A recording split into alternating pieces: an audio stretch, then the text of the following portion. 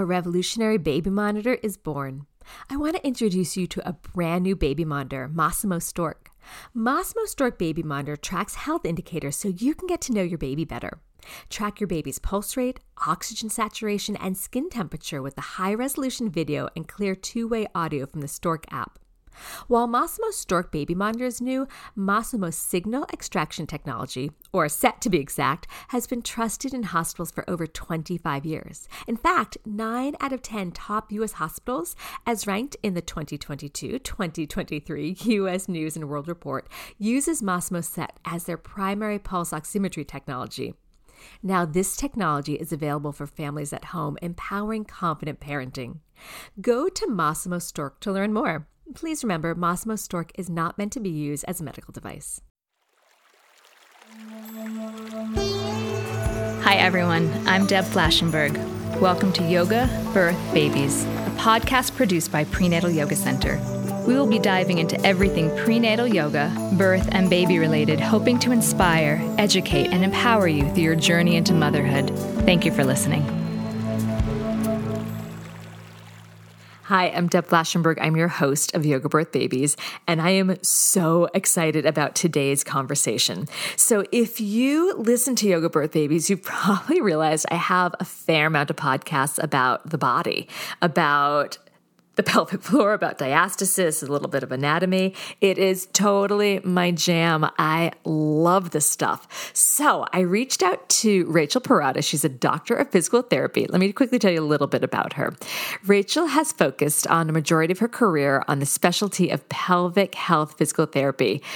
Rachel has over 10 years of experience supporting men and women with a wide range of pelvic pain conditions, as well as supporting people through all phases of conception, pregnancy, postpartum, and menopause. So Rachel and I got a bit geeky with this conversation. It was so good. So I saw online that she had a post about her own pelvic floor and that she was surprised of the state of it. And this is what she does. So I thought, okay, if she's having discoveries about her own pelvic floor, other people are too. And so I thought we can go into a conversation about how to figure out what's going on with your own pelvic floor so that you can make educated decisions of, do we need to engage? Do we need to release? So we put our detective hats on and we start talking. What are things that you can figure out? What are things you can do through internal work, through habits, through what you're feeling, through your posture, through your breath that can indicate what's going on with your pelvic floor? Is it overly recruited? See, that's my new language. I used to say overly engaged. Is it overly relaxed? We go over so much information that I think you'll figure out. You have a little information to figure out the state of your pelvic floor. And then we also talk about at what point do you work on all the do-it-yourselves and try to figure out your pelvic floor and you see a pelvic floor PT. And then we also talk about what do you even do when you see a pelvic floor PT? What do they do? It is such a great conversation. I think you're very much going to enjoy it. Before we get to that, let me just let you know that we're back in the studio. We are back in there doing our hybrid classes. I started on July 7th, I believe, and I was in there with my computer and we had class online and in the studio. And it was amazing. It was absolutely amazing to see these two worlds come together. We've built such an incredible online community, and we're rebuilding our in-person community since everyone had given birth, since we were last open.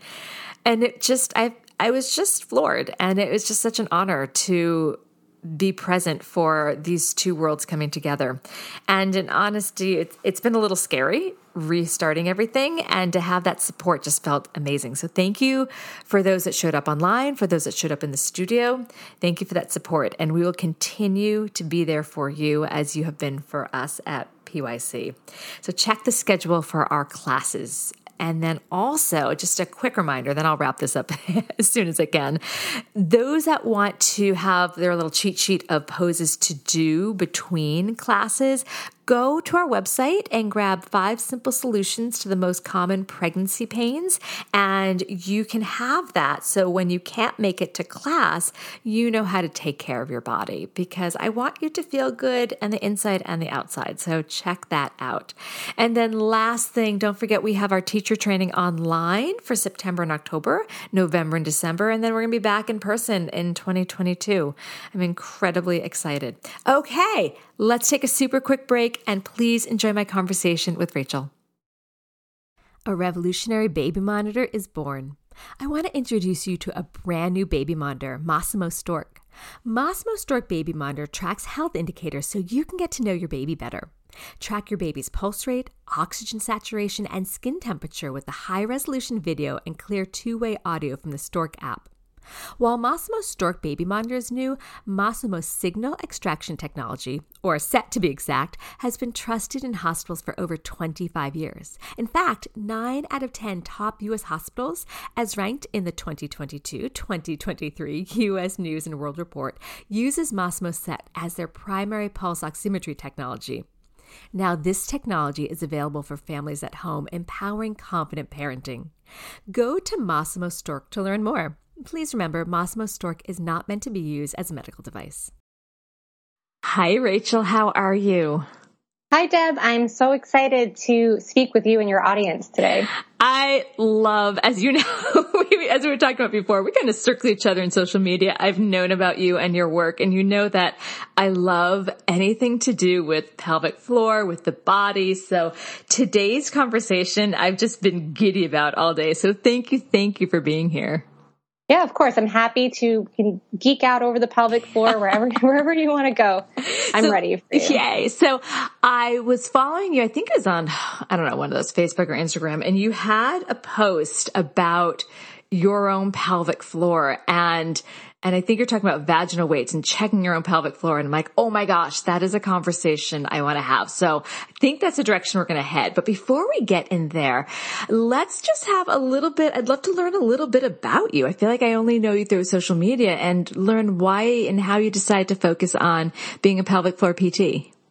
Sure. So I'm a physical therapist. I've been specializing in pelvic health for the last 11 of my 12 years as a PT. So I jumped in pretty quickly. I was working in the New York City area, and over the last year, I've been back on Long Island, and I see people in person on Long Island. I see people virtually throughout New York. I'm also a mom of 2 kids. My little one is turning 3 in a few days, and my older one is 5. And I started out, again, very early in my career, switching from orthopedic sports medicine to pelvic health. I was very interested in birth, just personally. I was the type of person, I think, similar to many other kinds of birth professionals, where I would read birth stories, I would watch YouTube birth videos. I was very interested in the birth world. So I thought about becoming a doula. I went to some doula trainings. I wasn't quite sure how to integrate that into my schedule as a physical therapist, being an employee. So I shifted over and realized that I could specialize in pregnancy postpartum as a physical therapist. And I went to my first course, and that was it. I was hooked. I switched jobs. I took a mentorship, and I never looked back. I love this type of physical therapy. It is really special. And actually that made me think of something. So I was in class, I don't know, maybe it had been Monday or Tuesday, and I had a student who said, okay, Deb, I took your advice. I went to see a physical therapist, and he told me X, Y, and Z. And when I was listening to her, I'm like, was he a women's health or a PT for the pelvic floor? She's like, no, he was just a sports medicine. And what he was saying is like, oh, you're pregnant. You just should keep doing as many Kegels as you can, which has made me like, oh, is this someone specialized? So can you describe a bit of the difference between a physical therapist that focuses on pelvic health and your general sports physical therapist? Sure. It's a great thing to talk about, because that does happen pretty often, and it's hard for the general public to know what goes into being a specialist. And in the U.S., there is a wide range of people calling themselves specialists. So there's not just really one path. So here in the U.S., the general physical therapy education, which is now a master's or a doctorate, does not necessarily have to include any prenatal, postpartum, or pelvic floor information. So that was the case for me too in school. So some schools don't really have any of this in their education. Some schools are adding in an elective or, a semester or even one class. So most of us have to then, after graduation of becoming a general PT, we then seek out extra education. And there's a couple of different companies and organizations that teach this as continuing education. So we go to courses and we practice with other physical therapists, and that's kind of the gateway into doing this specialized work. From there, so some people take the courses and they are mentored, and that is how they practice. And there's starting to be more certification programs in the U.S. that then, after you take a certain number of courses, you can study for a board certification and become a specialist according to these different organizations. So it can really run the gamut of a general PT might not really have much background at all in treating someone in pregnancy or postpartum. I'm so glad that you said that, because I don't think people realize that. And then they're hearing, she really thought she was doing the right thing. She's like, I'm with Kaiser. This is what they said. I go to this PT and this is what he told me. So I'm glad that you explained the difference, because someone might not know that and then just follow that direction. That person may not have the background. So wonderful. All right. So let's get into your story. So as I mentioned, you shared a little bit of your own pelvic floor story online. Can you share a little bit about what your pelvic floor story has been? And that way we can start to have people understand, kind of demystify this whole pelvic floor thing, because I think a lot of people don't really even know what muscles they are and how to find them. So yeah, share your story if you don't mind.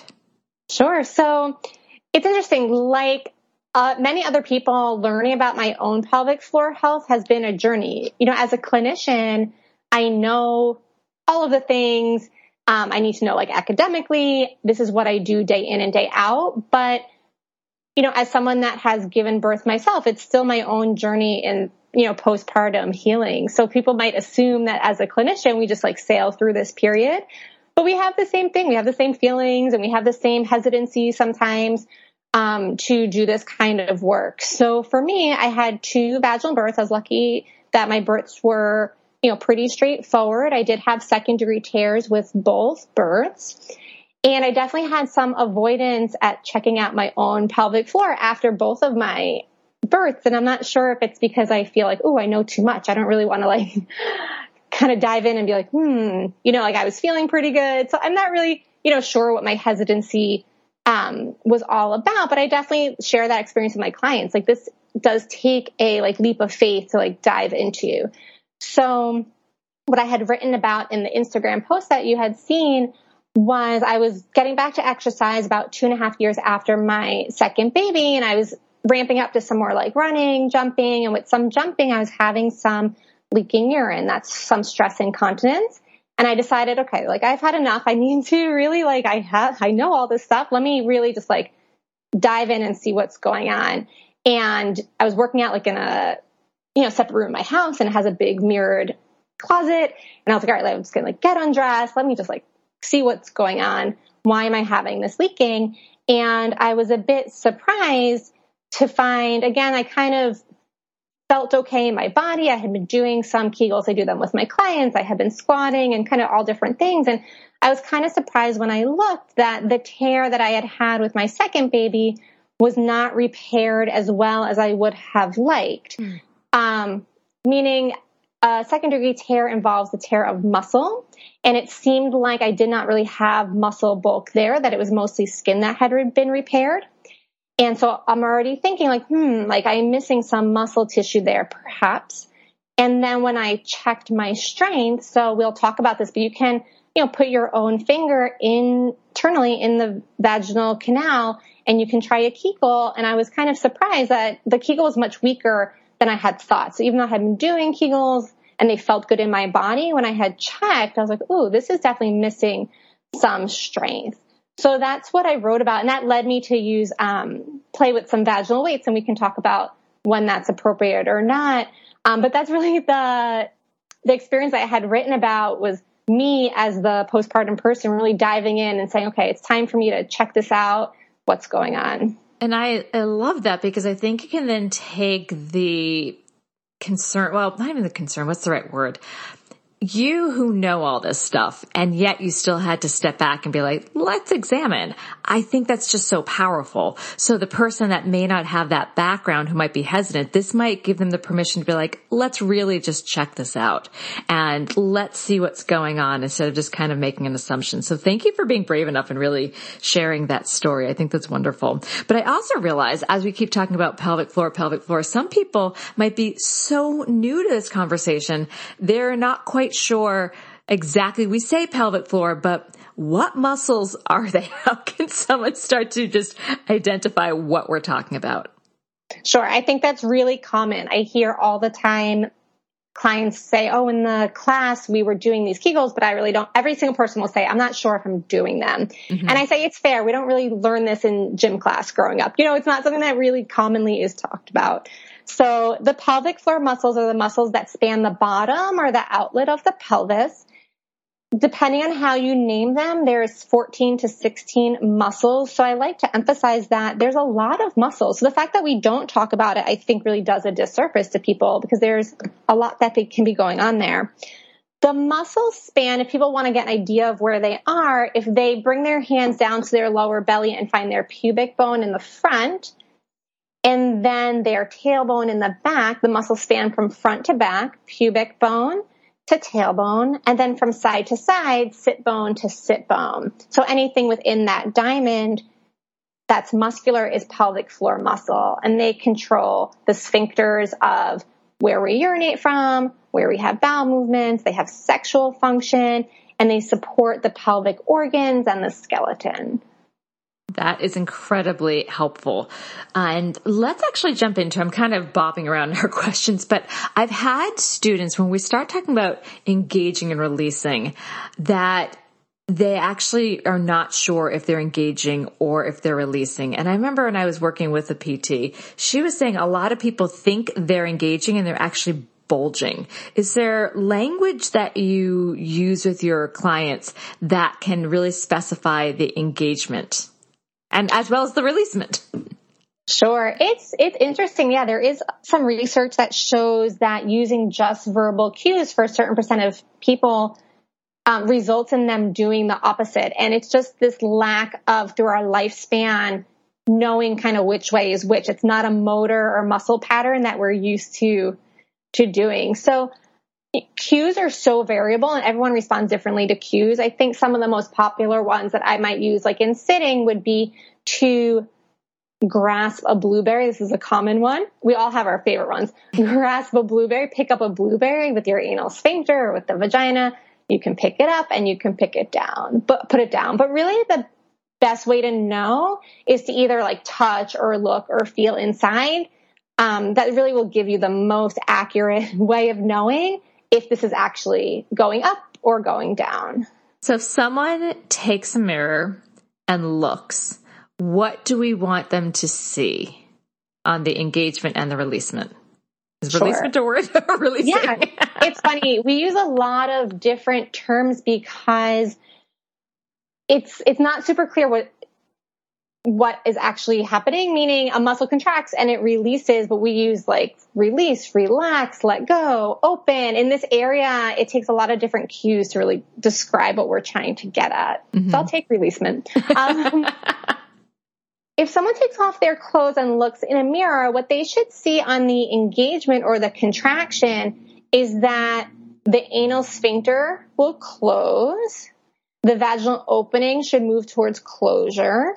The clitoris may move down. We're taught that's called like a little nod. There has to be a good amount of strength in certain muscles to see that. And then the perineum, that's the area between the vaginal opening and the anal sphincter. That should move in towards the person, like in towards your body. And then on the release is a bit more subtle to perceive, but there should be a movement back towards wherever you started, back towards whatever your neutral position is. That is helpful. I always call it a little indent, but I like that, kind of lifts up into the person. So let's start to talk about how somebody, so you talked about using their own fingers to feel, are they getting some engagement around? If someone sticks their fingers into the vaginal canal, are they feeling some tone? What are other indicators that somebody can start to feel if their muscles are weak or tight or strong or balanced? Sure. So I think you can go by two different categories. You can go by what you feel on the self-assessment. So a self-assessment, if you're checking internally, the muscles should feel flexible. So if you put a lubricated finger into the vagina and you press around, so the muscles are located about 1 knuckle inside, 2 knuckles inside, and 3 knuckles in terms of depth. There's different layers.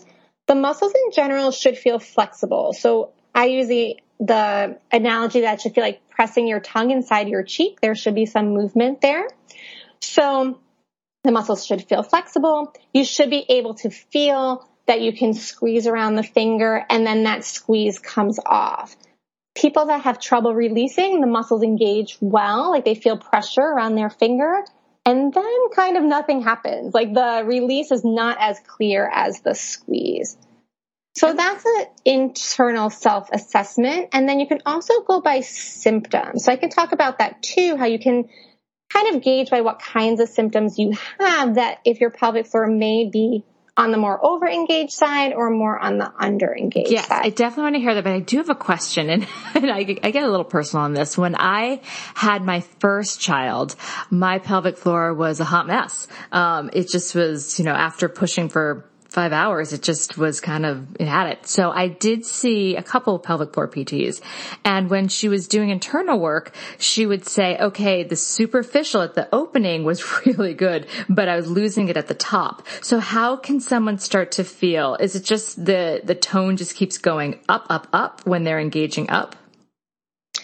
Meaning, how do you know that the Kegel is engaging all the way? All the way up, yeah. So it's not just because she'd be like, yeah, you got the superficial, but I'm not feeling it higher up in the deeper levels or deeper layers. Sure. So this is where it becomes really a little bit tricky to assess yourself, because if you don't have the background of feeling so many different people engage, it's hard to pull from that. So it's hard to make a comparison. But in general, what you should feel is engagement. Let's say if the first layer is about 1 knuckle inside and the third layer is about your 3rd knuckle, and you put your finger all the way inside the vagina, you should feel engagement at the opening and deeper. I'm also looking forward to the muscles. The muscles should squeeze and lift up and kind of squish your finger against your pubic bone, if that makes sense. That's where the urethra is, and the muscles come up from the bottom, like from the anal sphincter area, and the deep muscles are called levator ani. They elevate the anus, and they should all lift up and almost close the door shut on the urethra. I'm not sure if you're able to picture that happening. I do. I've had this kind of image recently of an upside down calla lily that we're kind of drawing up. I don't know if that makes any sense. I like that. You'll buy that one. So that also leads me to when people think about, I've been told to do Kegels, I'm told to just stop, like I had to stop the flow of urine. It's so much more than just the urethral sphincter. Right. And what's interesting is the cueing is a little bit all over the place, I feel like, in the pelvic floor world. And when you cue just the stop of flow of urine, the research tells us that you're not actually getting the best pelvic floor engagement because you're not getting that deep levator ani level. Mm-hmm. And that deep layer we're finding is actually very involved in keeping continence. So getting that deep layer does not happen as well with the stop the flow of urine cue. So I find in practice that I do cue a bit differently than a lot of people, but the research tells us that actually if you tell someone to close their anal sphincter, like stopping gas, that gets the best compression even inside the vagina at the urethra. And for a lot of people, but not everybody, that's a really good cue. So this goes back to, this becomes a little bit of an art where someone like myself can figure out what might be a really good cue for an individual. Mm-hmm. No, that's super helpful. All right. So we talked about internally feeling oneself to feel like, am I getting the engagement? Am I getting it all the way up all the knuckles? What are some, and I totally stopped you. What are some other more external ways to think about the state of the pelvic floor? Sure. So you can also check, I'll talk about symptoms in a moment, but you can also check your pelvic floor externally without undressing. So if that's even someone's comfort level, I like to tell people that you don't necessarily need to undress. You don't necessarily have to put the finger inside the vagina. You can lay your finger along your tailbone. So you can slide your hand down your low back, and your middle finger, let's say, can hug your tailbone. It's going to be in the crack of your bottom. And the tailbone connects to the deep pelvic floor. So if you contract your pelvic floor, the tailbone can tuck under a little bit. And if you release it, it can come out. So it's a kind of a nice way too, if you're not ready to get undressed or use your finger, that you can also connect with your pelvic floor. I've been taught, and please correct me if I'm wrong, because I have been wrong many times. I've had people palpate the inner side of their sit bone, because doesn't that connect to the levator ani as well? Perfect. Yep, absolutely. So that's another place that a lot of physical therapists, let's say, that don't do internal work, that is where they will feel the pelvic floor. So I would say it's a little bit more subtle sometimes than the tailbone. But you can definitely, anything inside the sit bones, what we call medial to the sit bones, is pelvic floor, levator ani. It's a perfect place to feel the engagement. Oh, that's good. You're good. Yeah. Thanks. I like this stuff. This is, and I teach it in class, and I literally am like, I'm going to do it. I'm going to reach around and feel the inside of my sit bone. My clothes are on. You guys can do it too. And I'd say maybe 10% of people join me, and the others just like, what is she doing? All right. So let's go. Actually, you know something? I'm looking at the time. We're going to take a super quick break, and we come back. I want to hear these symptoms. What are ways to know? Tight, loose, what's going on? We'll be right back. How do you feel great on vacation? Like really good? Easy. You go to Aruba. You'll spend your time relaxing on cool white sand beaches and floating in healing blue water. You'll immerse yourself in natural wonder and find your center on an island where things move at your speed. You won't just feel great, you'll feel relaxed, renewed, and ready for life. That's the Aruba effect. Plan your trip at Aruba.com. Shopify helps you sell at every stage of your business. Like that, let's put it online and see what happens stage. And the site is live. That we opened a store and need a fast checkout stage. Thanks. You're all set. That count it up and ship it around the globe stage. This one's going to Thailand. And that, wait, did we just hit 1 million orders stage? Whatever your stage, businesses that grow with Shopify. Sign up for your $1 a month trial at shopify.com/listen.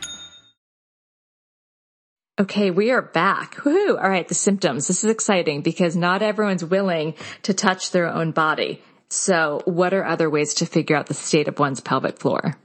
Sure. So symptoms of a pelvic floor that's underactive, perhaps a bit weak, we typically think that someone might present with leaking urine, incontinence, with coughing and sneezing. Those are things that involve a lot of pressure on the pelvic floor.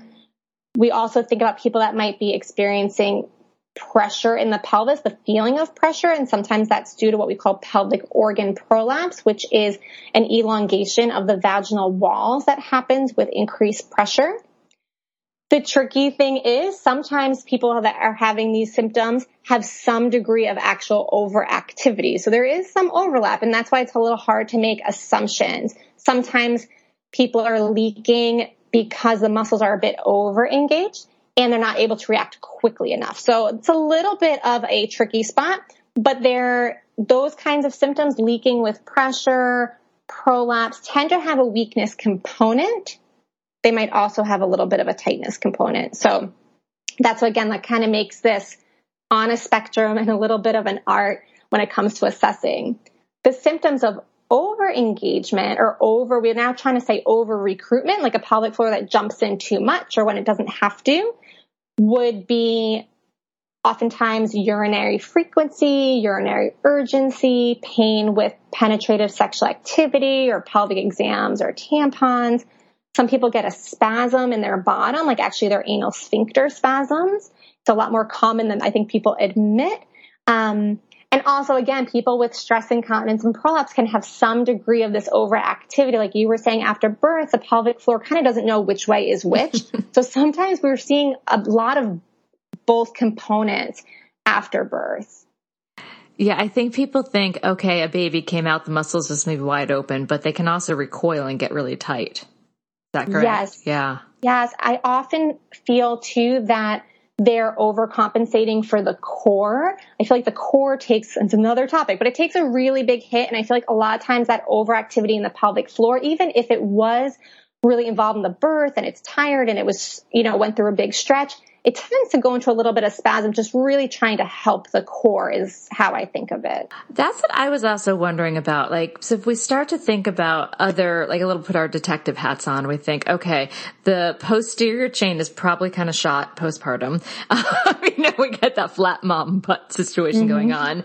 The front body's been stretched out. The ribs might be flared. The diaphragm's kind of not sure exactly how to move.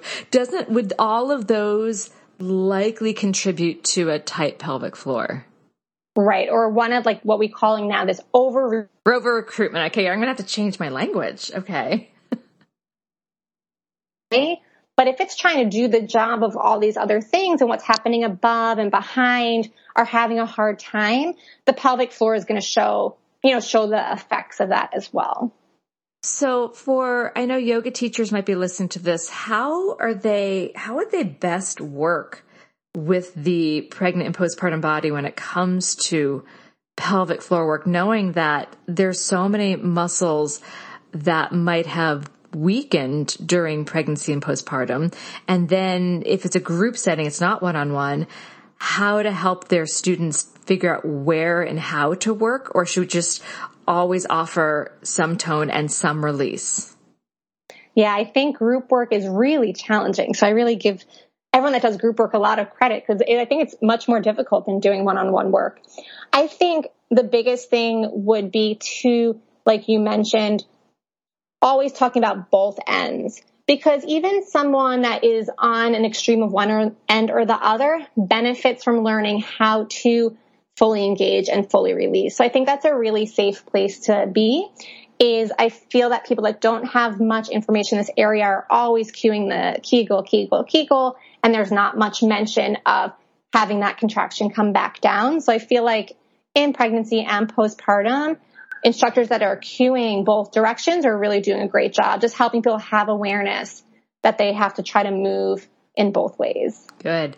How can someone's breathing pattern and habits shed some light on the state of their pelvic floor? So let me just give you a little bit of where I'm coming from. So I am knee deep in this pelvic floor physical therapy course online. It's led by a physical therapist. I am not a physical therapist, clearly. And I'm just blown. Every little bit I'm just drinking in, and I'm just loving it. And we've been talking a lot about breathing patterns and so I know about I think of the pelvic floor kind of like a jellyfish, and I understand the diaphragm and the pelvic floor work in concert. But for the average person, or again, for the yoga teacher, what might they learn about their breathing pattern that might give, again, a little detective hat of what their pelvic floor is all about?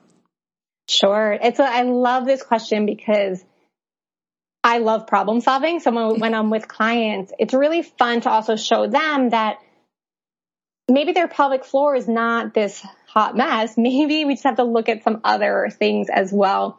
So as you mentioned, the diaphragm and the pelvic floor, it's so cool. We've seen on functional MRI that they move in this parallel movement, right? Good diaphragmatic breath, the pelvic floor descends as the diaphragm comes down, and they both move up together. So that really has changed the way we think about how the breath and core affect the pelvic floor. I'm not a purist. I'm not someone who thinks, if you're not breathing well and you're just sitting around your house, you're damaging your pelvic floor. But what I see often is that these breathing tendencies come into play a lot when you start to add more challenge to the body. So for my clients, let's say if they go back to running or jumping or lifting weights and they have breath tendencies that tend to maybe kind of hold tension or bear down, then we're seeing that impact on the pelvic floor. And I think paradoxical breathers too, those, I also call that backwards breathing, would affect the pelvic floor because that whole pressure canister is off. Yes. And again, I think that I'm not like, I try to get people into the breathing pattern that we prefer. I think that it's good postpartum, at least to train that, because that is what we see happen in these studies more naturally. But I don't want to stress folks out being like, this is the only way, because as we see, let's say in sports, it's good to be able to do things all kinds of ways. Like the pelvic floor does not have to always match the diaphragm, which is kind of cool. It's like at a higher level of training, can you kind of do the opposite? You know, like, because athletes, let's say, can't really think about their breathing when they're doing a sport, let's say. Yep. So the adaptability there is really important. So I don't mean to confuse folks, but I do start in like the basic retraining, pregnancy and postpartum, doing that matched diaphragm pelvic floor work. But at a higher level, we want to see the pelvic floor start to respond in many different instances. I know I took that a little sideways there. No, I liked it. I like hearing different thoughts because then I can kind of chew on that and work it out in my mind. So let's also talk about posture in the pelvic floor, because when we think especially about the postpartum body, it is such a different state holding a baby. Sometimes some people have twins too. It just, and we already know that the pregnant spine changes so much due to the weight. And then we're tired. If someone's breastfeeding, the chest is affected. Holding babies. Let's talk about what does that posture do to our poor pelvic floor muscles? Sure. So I am trying to change my language just personally a little bit. I feel like posture is a movement in PT to get into maybe some language that people can connect with without kind of feeling like tense or like they're always doing something wrong. So I feel like the minute in my line of work, someone comes in, they're always like, oh, this is because I have bad posture. Like everyone's so self-conscious of their posture. So I talk about tendencies, and the tendency that we see postpartum pretty often is that the pelvis is like shifted forward, right? And the rib cage is shifted back, right? It's typical that happens towards the end of the pregnancy. And then postpartum, people are catching themselves there. It's kind of become their neutral. And again, like we were saying with the breathing, I see it really start to impact folks that are having pressure issues. So symptoms of pelvic pressure with things like prolapse. Sometimes this alignment tendency tends to give them more symptoms. And then again, when you add more challenge to the body, these things kind of like compound on top of each other, where if we get someone more vertical, like rib cage back over the pelvis or even slightly leaning forward, a lot of times their pelvic floor symptoms will start to resolve more quickly. That is really interesting. All right. I want to now jump into what we had started talking about at the beginning. Vaginal weights. Let's open that conversation. Go. There you go. To say. Sure. Take it. I mean, vaginal weights, I think, are even controversial within physical therapy. I think there's as many different opinions about them as there are pelvic floor PTs. Oh, share. What's the controversy? So it's not super straightforward. The pelvic floor, you can only load it so many ways and challenge it so many ways. So a lot of what I think happens postpartum is not only weakness, but also just a loss of muscle memory, we would say, like what we call motor patterns. Like the pelvic floor doesn't seem to come along like quick enough or when you need it to. So a lot of that is coordination training, and people seem to get better pretty quickly. However, sometimes there is actual like muscle injury or muscle weakness. And then the challenge becomes like if you've done all the other basic training, regular Kegels lying down, Kegels standing up, Kegels with knee squeeze, like if you've challenged the system, Kegels while you squat, if you've done all this challenge and the pelvic floor really still isn't meeting the demand, like for me, I had done all those things and I was like, oh, this is still really weak. There's only so many ways. We don't have resistance bands, right? Or kettlebells for the pelvic floor. It's like, oh, how can you get more out of the pelvic floor? So that's the kind of case where using a vaginal weight might be helpful because it's a controlled load. Running and jumping will load the pelvic floor too. But if you're symptomatic, you might not want to start there. So adding a vaginal weight is a controlled way to add some load. But again, it's a little tricky to prescribe because if someone is in that, let's say, over-engaged or overactive state, we don't want them putting in a weight and then just like walking around their house for 30 minutes. Sometimes that's what comes in the pamphlets, like just put in a weight and walk around. They already have a pelvic floor that's over-recruited. That might not be the best for them. So maybe using the weights, making sure people are going through the full range of motion and adding that load might help somebody progress if they're not seeing progression with other exercises. That makes a lot of sense. Would also working the supporting muscles like the glutes and the adductors, would that help? Would that, that's not load though. I guess that wouldn't be the same thing. But the answer is yes, in terms of the pelvic floor, again, works in concert with all those muscles. So if someone's symptomatic, a lot of times the pelvic floor has too much stress on it, maybe because those other muscles aren't picking up what they're supposed to be doing. So I often see that in people that are returning to athletics, that pelvic floor PTs also need to make sure people are strong in their, let's say, lower extremity, hips and the glutes. And I personally look at, can people like squat on one leg if they want to run? Because if they go back to running is a one leg mini squat every time your foot hits the ground. If you're leaking, it might be because as your foot hits the ground, that whole leg starts to turn in and the orthopedic structures are not really doing their job. And that's transmitting down to the pelvic floor. So you're right. It's absolutely a full picture detective work, which what makes it fun for me and sounds like makes it fun for you. It does. It really does. So then for years and years ago, I had a yoga teacher talking about looking at different bodies and stuff. So ever since then, now whenever someone sees me in the street, they're like, she's looking at me. I get so interested in looking at how someone's feet are walking. Are they turned out? Are they following the arches? What's going on with the hips? And kind of like working my way up their body, just looking at their pelvis. Is it even? Is their spine even? It's a little crazy, but it just makes me think about the structure of people's bodies. I find it absolutely fascinating.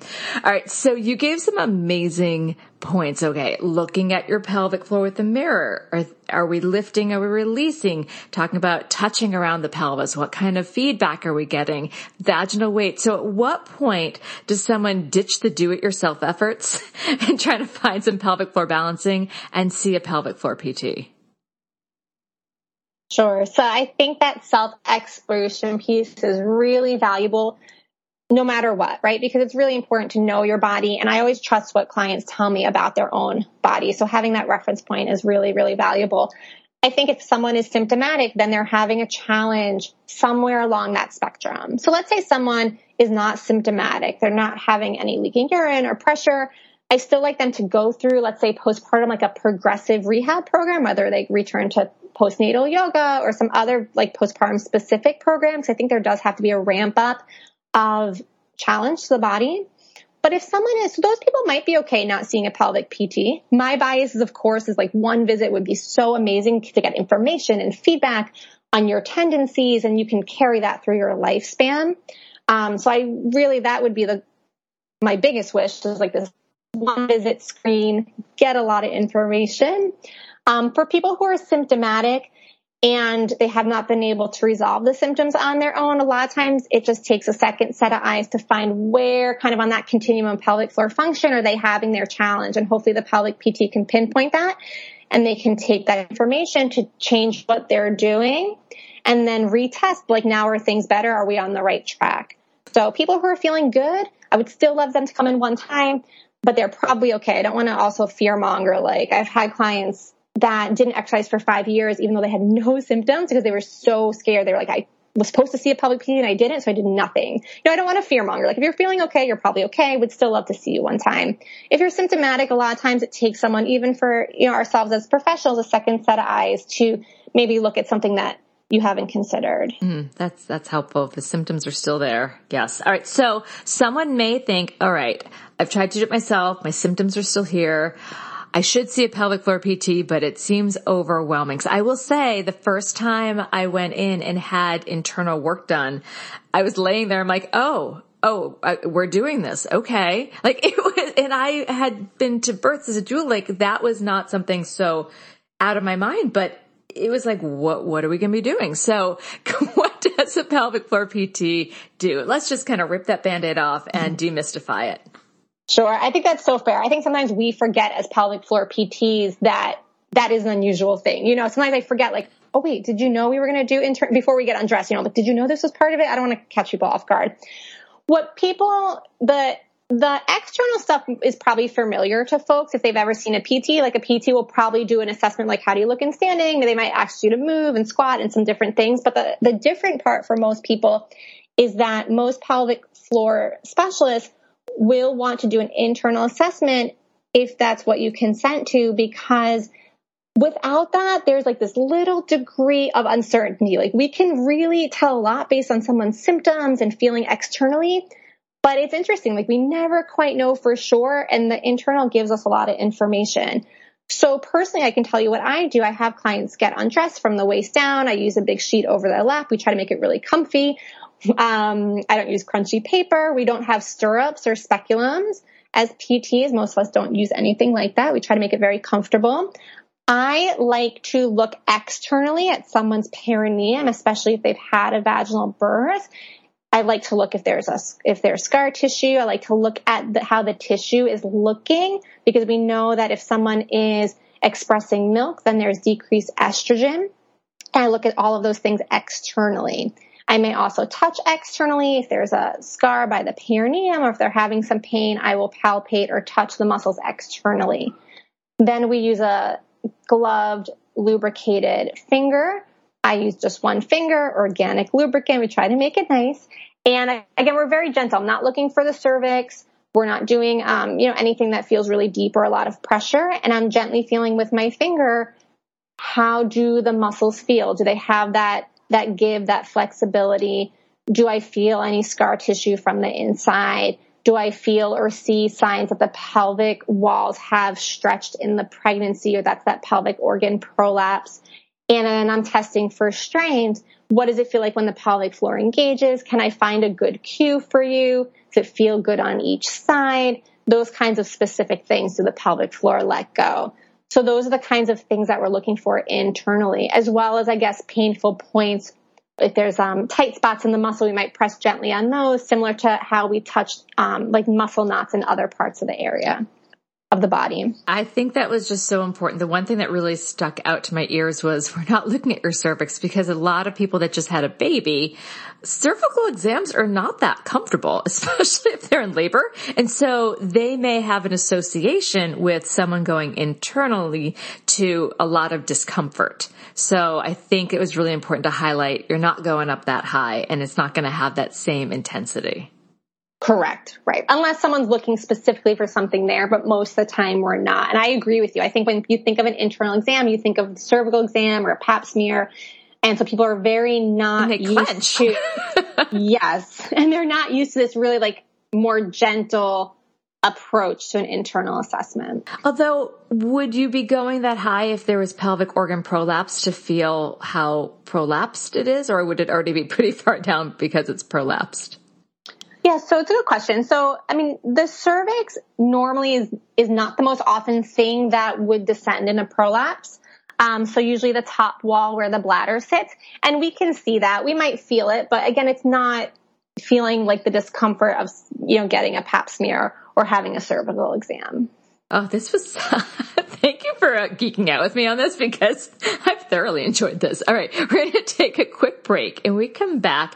What is one tip or piece of advice you'd like to offer new and expectant parents? And you can have any hat on. You could have your parent hat on, you can have your physical therapist hat on, or both. All right, we'll be right back.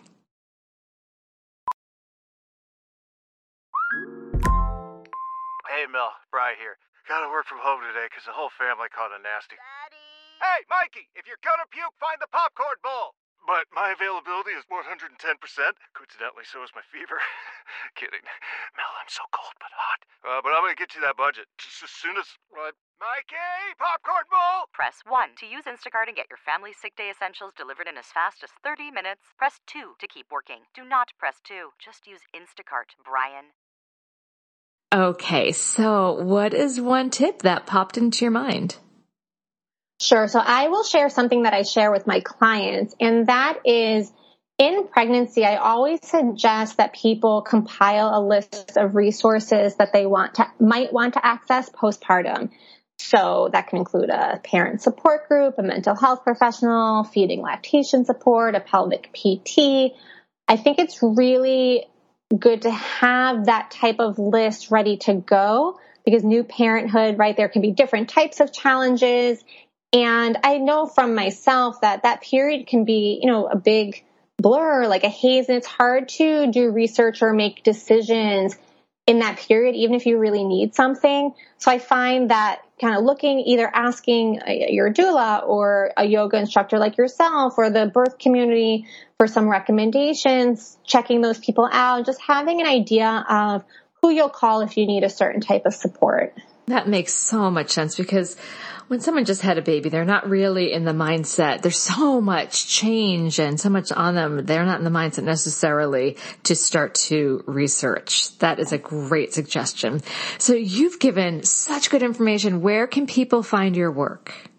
Sure. So I am on Instagram. I'm happy to answer questions there. My name is Rachel_Parrotta, PARROTTA_DPT. I have a Facebook page for my practice. That's Parrotta Physical Therapy. And I have a website for my practice, rachelparrotta.com. Wonderful. And I forgot that you were out in Long Island, and I've had people ask me, they've moved out from the city, where can they see people in Long Island? So I will 100% be sending people your way. Thank you so much for geeking out with me. This was a lot of fun. Thank you. I agree. I hope that everyone else enjoyed it and as much as we did. This has been an episode of Yoga Birth Babies, produced by Prenatal Yoga Center. You can catch us on Facebook, Twitter, Instagram, and Periscope. I'm Deb Flaschenberg. Thanks for listening.